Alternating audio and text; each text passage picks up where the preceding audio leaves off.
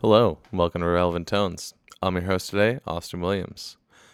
By no agenda or intentional meaning, we're going to be continuing on a similar thread of last week and doing kind of more of a jazz thing.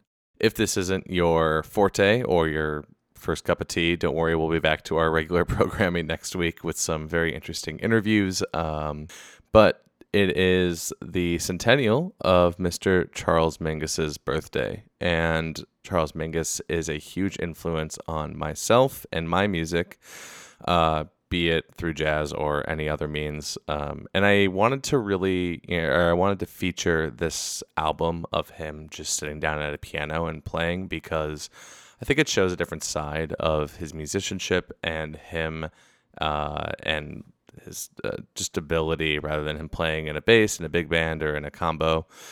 That first track we just heard was Myself When I Am Real. A lot of these tracks are, like I just mentioned, him just sitting down and the session kind of going on. So we're just going to be going through this entire album today. If you're familiar with it, stick around. You know how wonderful it is. If you're not, I look forward to you enjoying it for the first time. So for the next two tracks we'll play back to back are I Can't Get Started and then Body and Soul, which is a very famous jazz standard. So without further speaking, here are those by Mr. Mingus himself.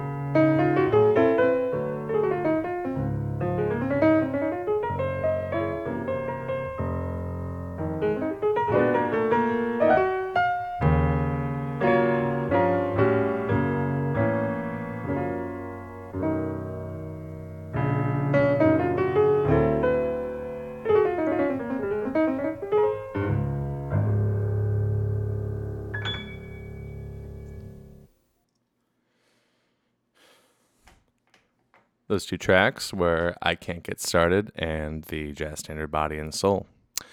They were very much played in the more or less traditional way of a solo jazz pianist. What I maybe didn't mention about the first track, Myself When I Am Real, is that you can really hear the influence of the 20th century impressionists, Debussy and Ravel, and it's pretty well documented that he was a large fan of that. Kind of similar to like Ellington and other jazz pianists of that era. They were codifying and creating this music on their own, so they were looking to available inspiration, and those names definitely come up a lot.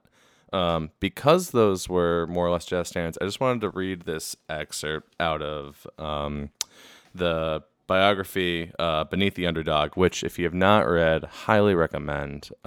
It's uncanny, but also incredibly true to his experience as a musician and what that was like. This passage I'm about to read talks about his experience with Art Tatum, but what I think is to highlight actually is kind of talks about his ability on the piano a little bit and him starting to work with the piano. The rehearsals continued for several hours a day for many weeks. Sometimes they went on playing together all afternoon, whatever came into their hands. Come on, son. At least we can play some kicks. I don't believe Whitney can stop us from that. Got the change I showed you in D natural and night and day? Yeah, Art, I got them on piano. Dig, go on. Hey, watch out there, boy. You stealing my stuff. Art. What can I say? There's Jesus, Buddha, Moses, Duke, Bird, and Art. Wait a minute, son. You added an E flat on that A flat chord that descends chromatically. Now, Buddha wouldn't have done that. Just A flat and G flat in the left hand. See? B natural, D natural, F sharp on top. It's pure, son. Pure beauty. That E flat doesn't go there. That goes in another kind of composition. It's just kind of like rapport and anecdotes that I love to see, because you kind of see how the sausage is made a little bit, and it's kind of fun. So moving on, we're going to be listening to two more tunes. Roland Kirk's Message, followed by Memories of You. Enjoy.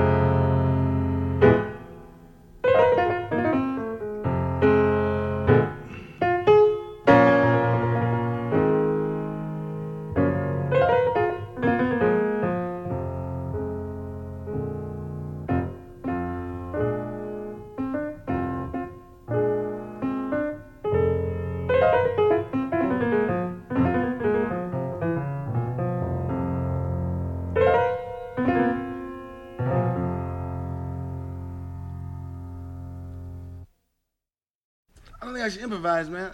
It's not like sitting at home, I can tell you that. It's not like playing at home by yourself. Well, what can we do for you?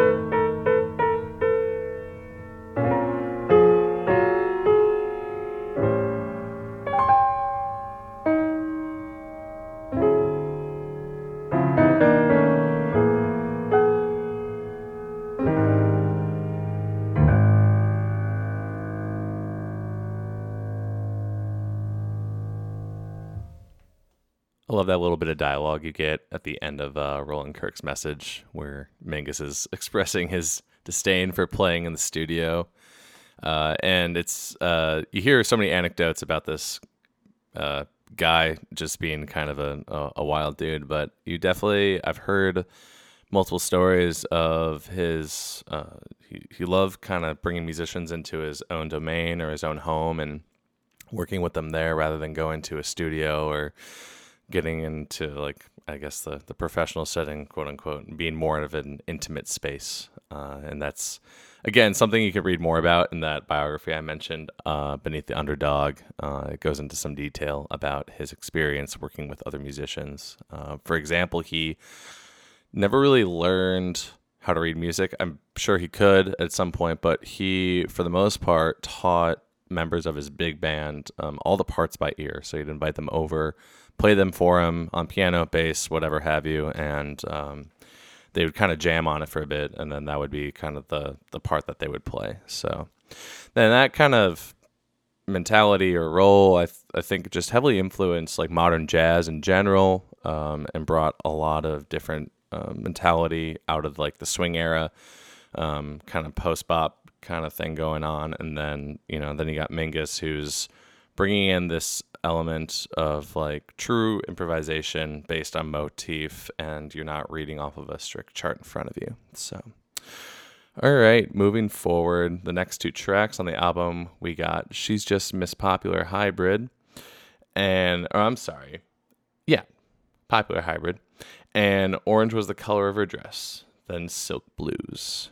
Enjoy.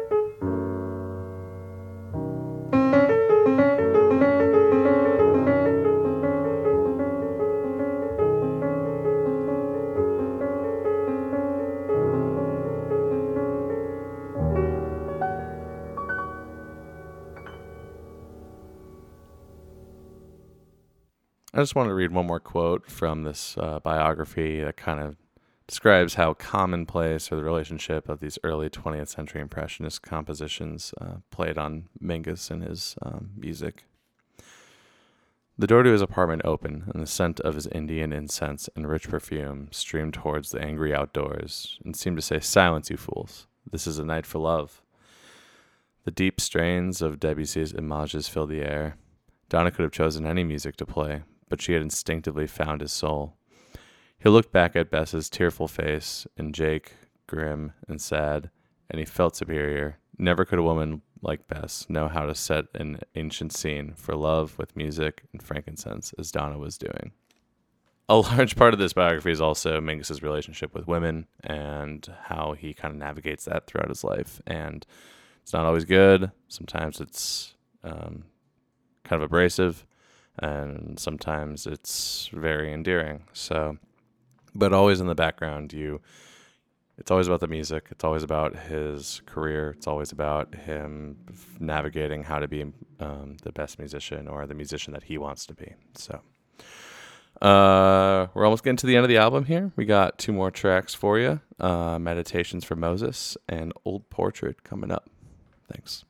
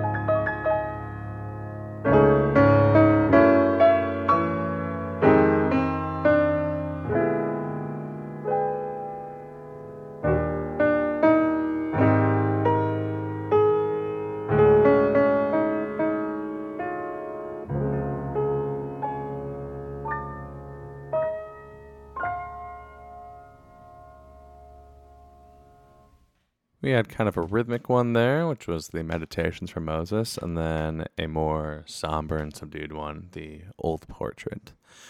Again, whole purpose of this was mainly to highlight the influences that might not be immediately apparent with Mr. Mingus's music, where he was very heavily influenced by, the early Impressionists of Debussy and Ravel and other, modern composers of that time.